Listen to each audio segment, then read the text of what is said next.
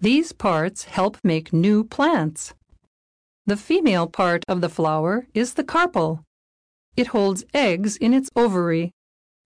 The male part of the flower is the stamen. Pollen gathers on the stamen. What do all these parts do? They make seeds.